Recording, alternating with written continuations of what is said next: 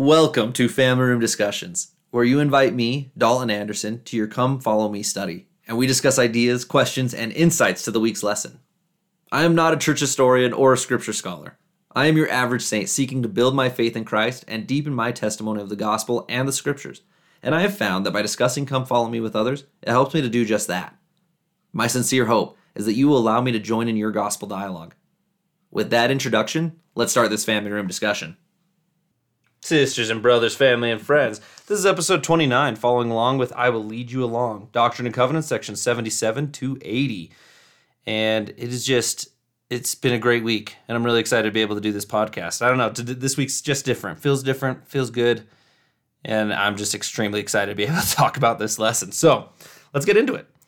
Less than 2 years after the Church of Jesus Christ was restored, it had grown to over 2,000 members and was spreading quickly. Now, I want to stop there because when you think about that, that's insane.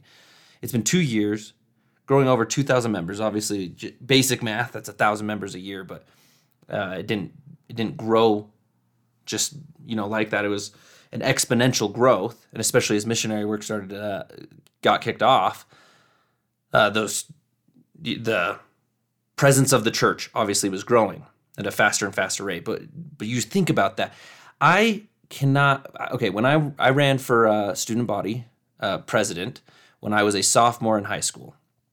And the way my high school was set up was that you start high school as a sophomore, not a freshman. So freshman was middle school, and then you go and do sophomore year as your entry year. So I ran for student body president, or not student body, sophomore class president. That's what it was. I ran for sophomore class president as a sophomore.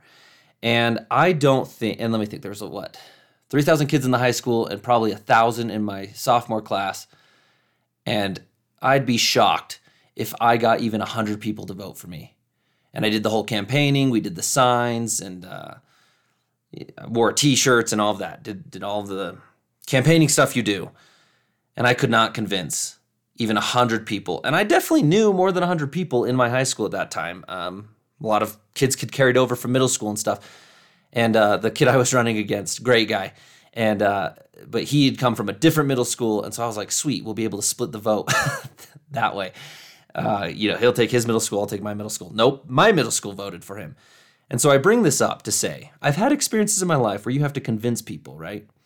Convince people of something. This was convincing people of a religion, a new religion, not just an offshoot of the Catholic Church or a different religious sect. It wasn't like that. This is a completely new,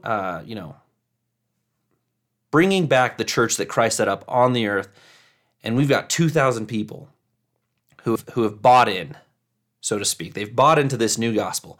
That blows my mind that in 2 years, they're already at 2,000 people. If you tried to start a religion right now, just you make up your own stuff or whatever, you could even have your own book if you wanted. Go and try and convince even 100 people to join you. I bet you can't even convince your family to join you. And so I say that to say, truly, the growth in the church at this point was astounding. It blows me away. So, anyway, pretty cool. In March 1832, Joseph Smith met with other church leaders to discuss church business, the need to publish revelations, purchase land to gather on, and care for the poor. To meet these needs, the Lord called on a small number of church leaders to form the United Firm, a group that would join their efforts to advance the cause of the Lord in these areas. But even in such administrative matters, the Lord focused on the things of eternity. Ultimately, the purpose of a printing press or a storehouse, like everything else in God's kingdom, is to prepare his children to receive a place in the celestial world and the riches of eternity. I want to stop there again to say, sometimes I lose sight of this, especially in our day-to-day things. There's so many things that, by keeping the commandments and doing our church callings and taking care of our families and providing for the poor and the needy, and you go through this list, right? And we talk about don't do checklists and don't mark the boxes and stuff, but just from an administrative standpoint, there are a lot of list-based things when it comes to being a saint and going through, and it can be overwhelming.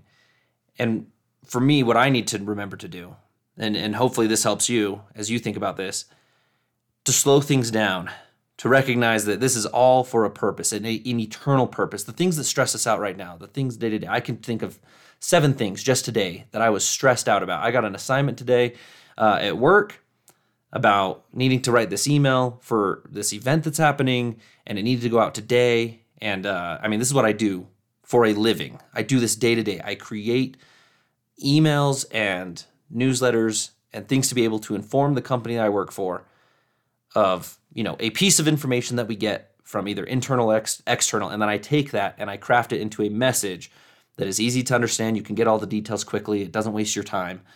But I have to do that for hundreds of messages.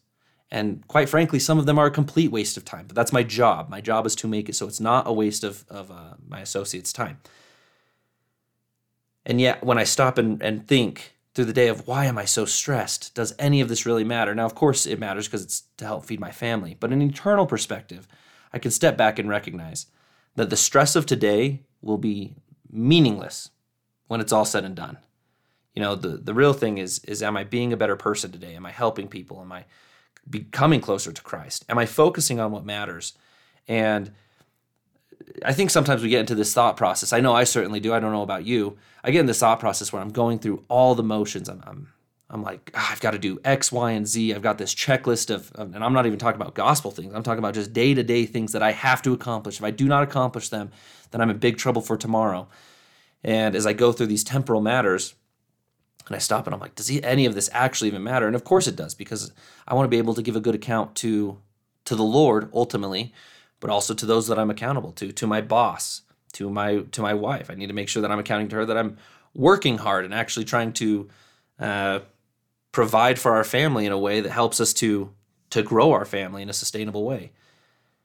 These things do matter. And this week in particular, I stopped, and it was because of this lesson, I stopped and recognized that it's a good thing to be in the day-to-day stresses, right? Sometimes it feels like it can be overwhelming and we need to take a break and take those breaks when you need them, but also get back into it, because this is all training ground. This life is a training ground to become a God, and to do and be able to handle the things that Heavenly Father handles. And when I think about what He has to deal with, billions of trillions of countless numbers of children on countless planets that He has created, countless of our brothers and sisters who are going through the plan of salvation right now, and He accounts for all of us. He knows exactly where we're at and what we're going through, and He's there for us, and He loves us, and it's got to be the most stressful job in the world.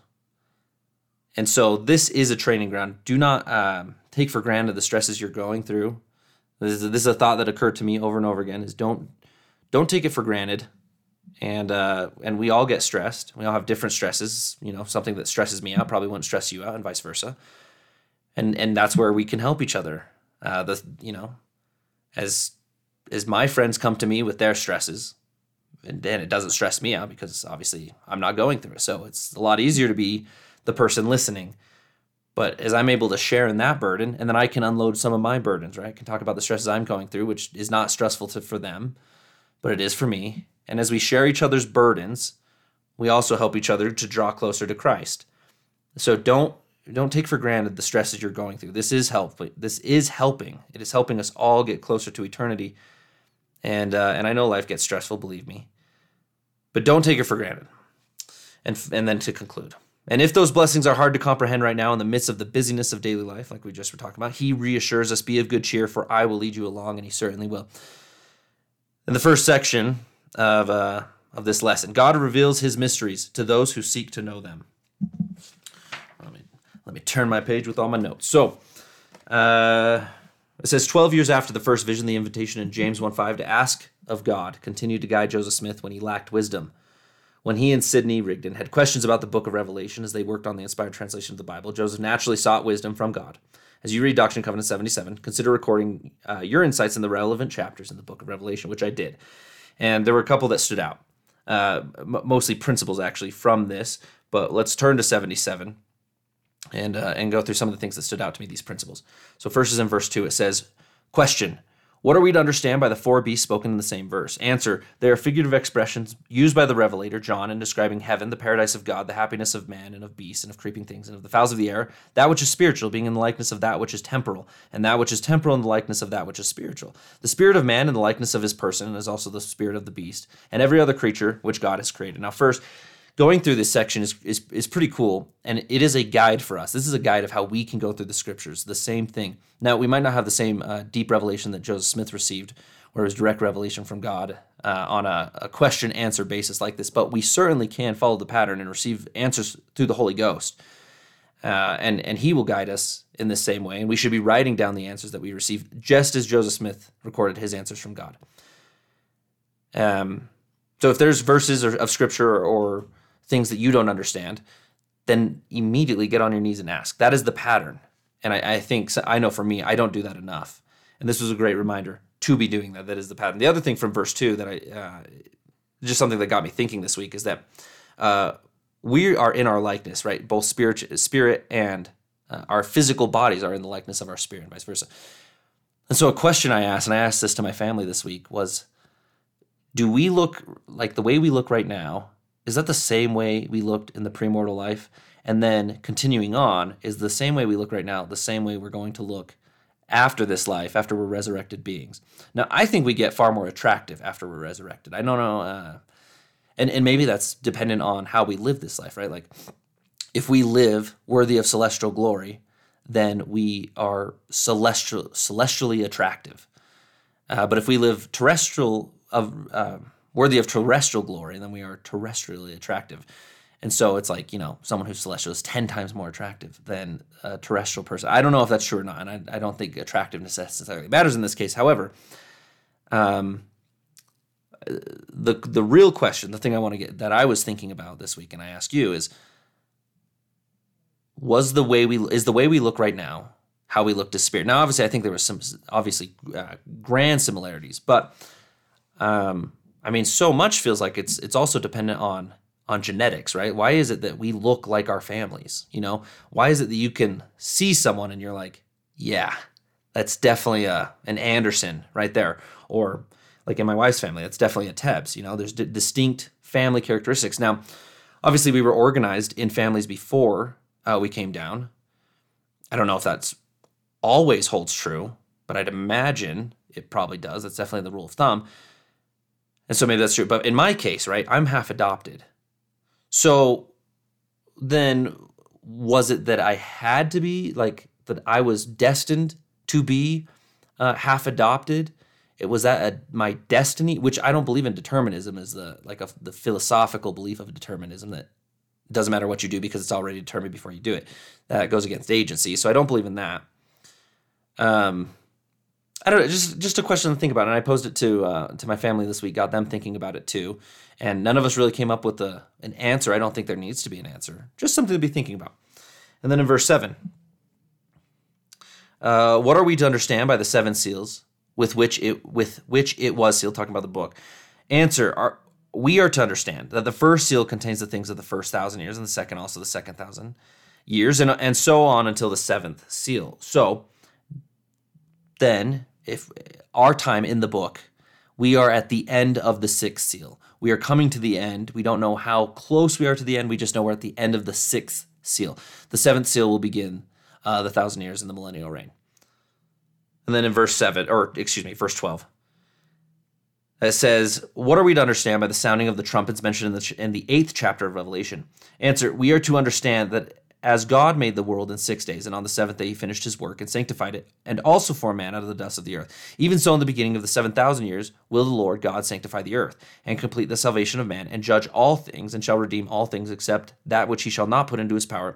And it goes on, but I've already read the part that stuck out to me, and it's because it says, at the beginning of the 7th seal is when we receive judgment. Not the end of the 7th seal, but at the beginning, which kind of lit a fire under me, because I was like, I don't know how close we are to the 7th seal, but to the beginning of it.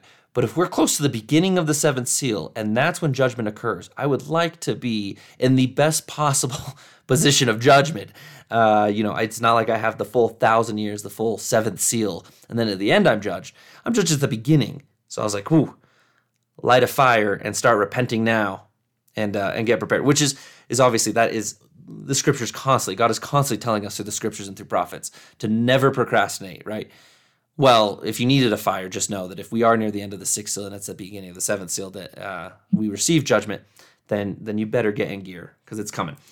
Then in the second section, it says, what was the united firm? One thought that sticks out, I'll do it quick, but let's read it first. The united firm was established to manage the church's publishing and business affairs in Ohio and Missouri. It consisted of Joseph Smith, Newell K. Whitney, and other church leaders who combined their resources to meet the temporal needs of the growing church. Unfortunately, the united firm fell into debt and was dissolved in 1834 when the debts became unmanageable. Now, the part, one, it failed, right? It says the united firm fell into debt. To me,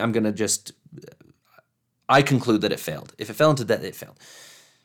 However, if you see also Newell K. Whitney in the United Order, we're going to turn to that now. I'm going to read that first part because that's where this thought kind of stuck out.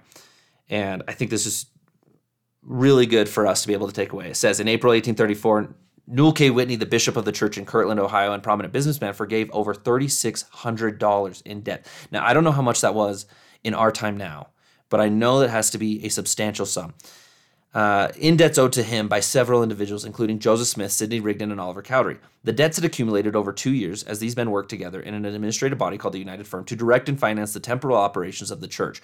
Now, after 2 tumultuous years, the United Firm was to be dissolved. Joseph said it was the will of the Lord that the accounts be balanced in full without any value received, Whitney declared. Whitney then said he would do what Joseph asked. Okay, there are 2 options that Newell K. Whitney had here. I think they're blatantly obvious. Number 1, he could say that Joseph Smith was a liar and cheated him and that the whole thing was false. He could have done that, right? I think it's easy from a worldly perspective to say that here he gave money and for whatever reason it failed. This United Firm, it failed, and he was left to receive nothing. He received nothing back in return, financially speaking. That is one option, and that is typically the option that I think we observe a lot of the time. But then there was option 2, and this is what he did. Whitney then said that he would do what Joseph asked. So I looked up more about Newell K. Whitney after this experience because I wanted to see, like I told you this, that I look up the names of church history, especially ones that I've forgotten if I even knew what happened to them. So I looked him up. He remained a faithful member all his life. He died in Utah. And I think this is the lesson I learned. This is what I wanted to share with you right now. It is easy to look at this life through a logical lens, which is that the natural man tells us this life is to be lived comfortably. We are to avoid injury to ourselves. We are to avoid pain. We are to avoid experiences that would cause us any discomfort. That's what the natural man says. It is natural for us to fight against those things, which honestly just means that it's natural for us to fight against faith. Now, I think if we could live in a way like Newell K. Whitney did, if we could understand this principle, we might be looked and we might be mocked by doing this. You know, it would be easy to say, oh, you're such a fool, Brother Whitney. You're such a chump. You got played and all these things. But imagine what his reward is in heaven because he sacrificed for the Lord. It wasn't about sacrificing for Joseph Smith or Sidney Rigdon or Oliver Cowdery. It wasn't even necessarily about sacrificing for the church. He gave what he had to the Lord, and it didn't matter the outcomes. Too often we get so caught up in the outcome. It's like, I will have faith if the outcome was what I wanted it to be. I will go on a mission if I have X amount of baptisms and if I see conversion happen. I will pay tithing as long as I see temporal blessings come to me, as long as my family increases in its wealth. I will have children as long as the children are perfectly happy and obedient and XYZ. We can play this game with every single commandment that we're given. But the Lord would have us, and this is the experience that this is what life is about. This is what mortality is set up to do. It is to push us, to test us, to get us to the point of pure obedience, where it does not matter if we receive the outcome that we would like. As long as we have faith that the outcome was what the Lord expected, that's all that matters. And it's tough. I'm not there. I don't even pretend that I'm there. There's so many times where I'm super frustrated because I'm like, I had faith. I did exactly what I thought I was supposed to do, and I did not get the outcome I wanted. And then the Lord has to, take me through this humbling process and help me see this, and then something new will happen, and I'll be like, okay, I'm going to do it right this time. And then I don't, and it kind of keep bashing my head along the way as I'm trying to learn this principle. This principle is so important, and you need to learn it in your life right now. We all do. True obedience often will mean doing things that logically, and especially to the world's eyes, do not make sense. I mean, that's the lesson. That's the lesson of obedience. It's the covenant we entered into at baptism. And it's one of the toughest lessons, in my opinion. In my opinion, one of the toughest lessons, the fact that we go through obedience, we go through faith, and then things happen, and we look like we got egg on our face. And that's when we have to get on our knees and ask God, is this really what you wanted? Because it doesn't feel like, it doesn't appear like that's what was supposed to happen. And as long as we acted in faith, two things will happen. Number one, you will receive an answer. Not necessarily right away. There have been many times for me it didn't come right away, but I always have received an answer. Honestly, in particular, I remember one from my mission. There was something about my mission that occurred. It's pretty close to the chest, so I don't really want to share it at this time.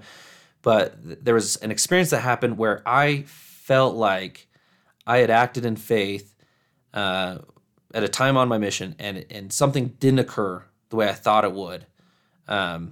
With my own personal development, I thought I would receive a blessing that I really wanted, and it never happened. My entire mission never happened. And it was 3 years after my mission, and I had asked a lot of times, both on the mission and after the mission, and I finally just kind of stopped asking and figured one day I would receive the answer. And I remember I was in bed. It was like 11:30 at night, and I was falling asleep, and just all of a sudden my mind lit up, and I had just this super clear information flowing straight to me. And I saw exactly what the Lord expected. I knew that I had indeed received blessings, not the way I thought, and especially like the world would never understand, which was the hardest part for me. The world would never understand the blessings I had received out of faithfulness and obedience. And that was also a humbling factor too, by the way. I'll admit to you, I wanted the world to be able to see that I had received a particular blessing from my mission, and it didn't happen. But I knew, for me, and so I can promise you receive the blessings. And I said it would be a short thought, and it clearly wasn't, but I think it's a very important thought, because if we cannot learn this lesson about obedience, then we are going to struggle figuring out a lot of other lessons when it comes to the principle of obedience, which everything's predicated upon.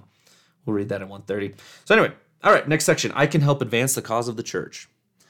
The Lord told Joseph Smith and the other church leaders that managing a storehouse and printing press would help advance the cause which he have espoused. What would you say is the cause of the church? That's an excellent question, actually. What is the cause of the church? What are we doing? For me, I believe that it's to help us to be able to come to Christ.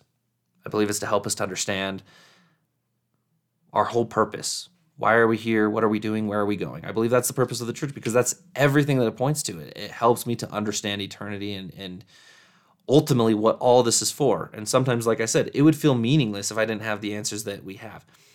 Let's go to section 78 and verse 5 and 6.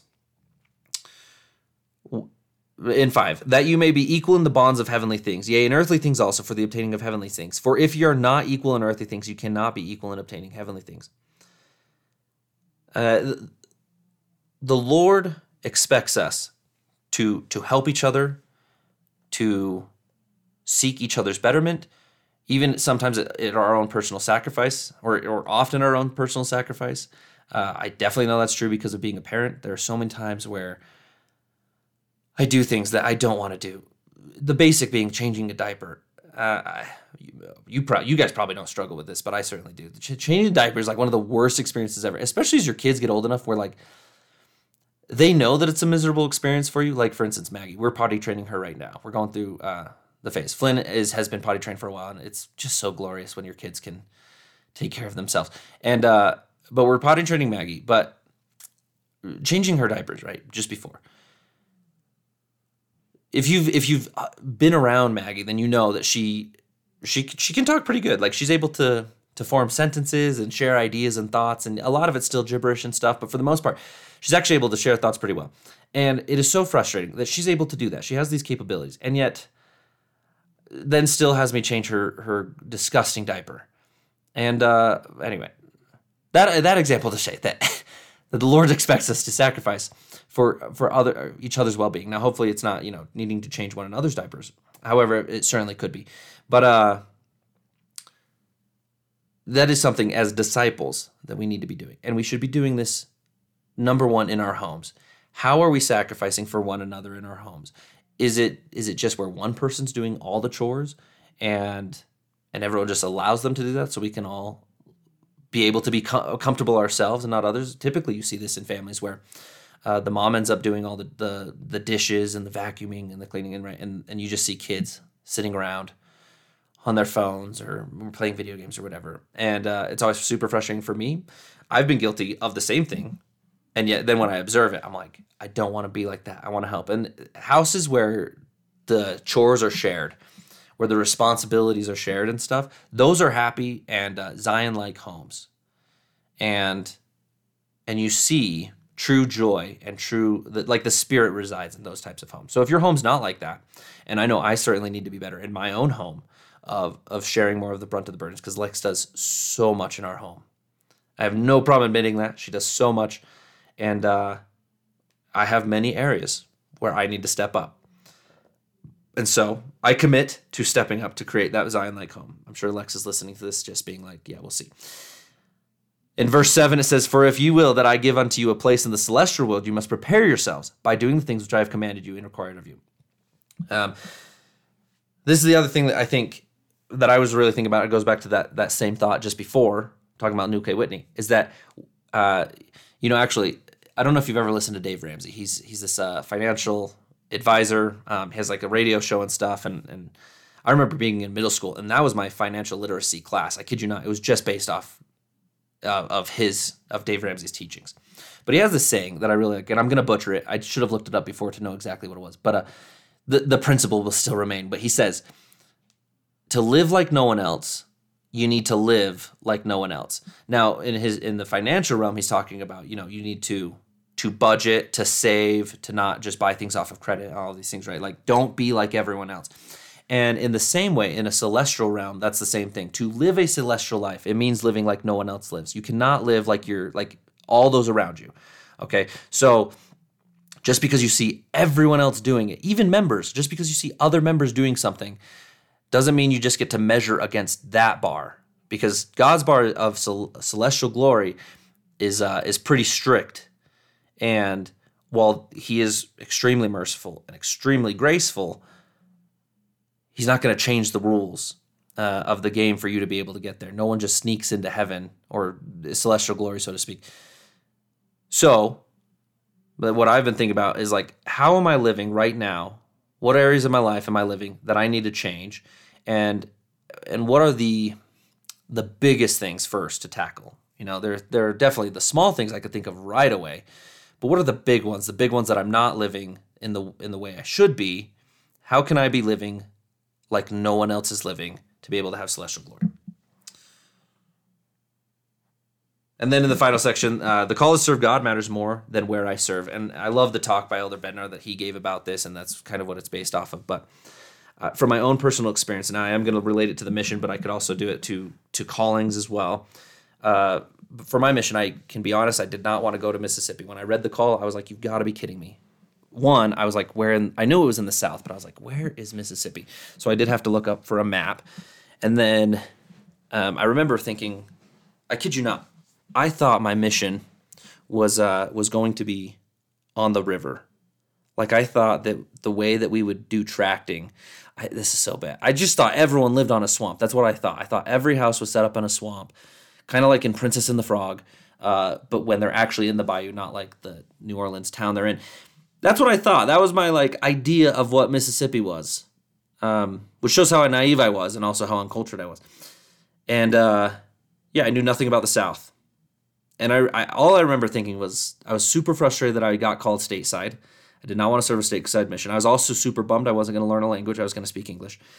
And that was it. And so Other blessings did accompany it, and I remember talking to my dad, especially right after the call, and said, it's crazy because I do feel this love for a people I've never met before. That was really cool. That was a cool experience. But there was also this deep frustration of like, why did I get called here? And all my friends, it felt like we're getting called to super cool foreign places, and they were speaking languages, and everyone was going to speak, a foreign language, but not me, not Dolan. And that was frustrating. And I had to learn this lesson. And honestly, I still, to this day, I think there are still things that I'm like, why Mississippi? Now, not in the same way that I asked it when I started my mission of why Mississippi, because I did love my mission, and I do love my mission. It was the hardest thing I've ever done. I can easily say that. And if you've ever heard me in person talk about my mission, I'm sure you've heard all the worst experiences first. I always start with the worst experiences because those were the most memorable. Those are the things that changed me and turned me into a saint. Those are the things that really made me converted. I had to prove my mettle, prove my worth. And so they're the most meaningful to me. I was actually just talking about Trey and Teb, my brother-in-law, last night about this same thing, that our hardest experiences and our worst experiences are often the ones that are the most sacred to us, which was certainly true of my mission. But the other thing about learning this lesson is that it really didn't matter. I think I could have served anywhere, honestly. And I would have gone through the same things that I went through as far as experiences. I experienced homesickness, and I experienced the loneliness that comes even though you have someone with you 24/7. I experienced companions that I wanted to kill and that wanted to kill me. And I experienced all these things. So I don't know if it mattered necessarily where I served. One obvious blessing that came was that I did end up meeting my wife. Of course, didn't know that at the time. But that was a blessing. I don't know if we both needed to go to Mississippi for that, but now we have this shared thing because of it. But at the end of the day, I met family in Mississippi and Louisiana. Like, I met genuine family, people that I love and will love the rest of my life, that I still keep in touch with. And that's both investigators and members and missionaries. There are people who are with me to this day and will go with me to eternity. Now, did I need to go to Mississippi for that? I don't know. I mean, yeah, I guess so, because they were there, obviously. Would I have had the same experience had I gone anywhere? Yeah, I think so. I think I would have met family anywhere because we're all in an eternal family together. But for whatever reason, God knew that my genetic and spiritual makeup needed to go to the South for whatever reason. And so it really doesn't matter where you serve or what you're called to do. Like I said, I'm currently called right now to be the youth Sunday school teacher, and I've only taught once, and I love it. I think the youth are, I've told you this before, you've heard this before, but I get really frustrated with some of the youth of our day. And of course, it's like that classic, just like adults, I'm sure, got frustrated with me and looked back at me and been like, he's not going to turn around and amount to much. And then here I am and still proving them right. But just talking to them blew my mind. It truly did blow my mind when I asked them, what are your expectations? And the first thing out of their mouth was the Spirit. And it wasn't fake. It wasn't just the primary answer type stuff where it's like, we're saying it because we need to say it or we have to say it. Like, it was genuine. They genuinely were like, we don't want to waste our time at church. We want to feel the Spirit here. And I was like, I mean, that's the answer, right? And not just that's what you're supposed to say. Like, they felt it. I could feel that they wanted it, right? They had that expectation on me as a teacher.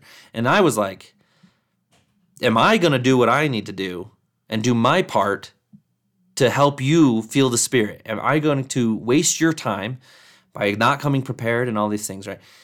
And it's just the coolest experience, right?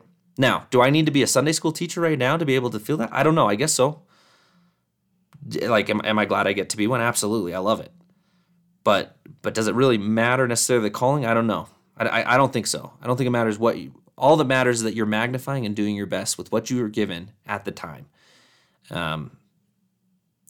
And the worst thing we could do is compare ourselves to others or have expectations of like, why am I not this? Why am I not here? Why am I not doing this? Because then we totally fail to see what God is doing with us personally. The reason you're not in X calling or living in Y place or having Z lifestyle is because God is dealing with you on an individual basis. If you truly believe that God loves you, if you truly believe he cares about you, then you also have to have faith in the fact that he knows exactly what you need. And what you need is probably not what you think you want right now. That's like, isn't that the lesson we learned as teenagers, right? And then we grow up and we're like, oh yeah, I definitely didn't want that. Same thing as adults. We're still learning the lesson now, and we need to constantly be humble. Best way to do that is by being grateful, by showing gratitude. So those are all the thoughts I had. I've been thinking about a lot this week, and I know that's kind of all over the place, but I mean, it wouldn't be an ADD discussion with Dolan if it were super linear. But excited for next week. I'm going to have Quaden. Quaden is going on a mission. He gave his farewell address, and he's all ready to go. So we're going to the temple this week with him for him to receive his endowments. I'm very excited for him, and he will be my special guest next week before he leaves. And what I'm most excited about is to see the change, because I'm going to ask him when he gets home in 2 years to also be a special guest then, assuming we're still doing this in 2 years. Who knows? But I'm really excited to see kind of that 2-year change. So again, that's all I got. So thank you for joining me in this family room discussion. What ideas, questions, or insight did you have from Doctrine and Covenants 77 to 80? Until we meet again, have a blessed week.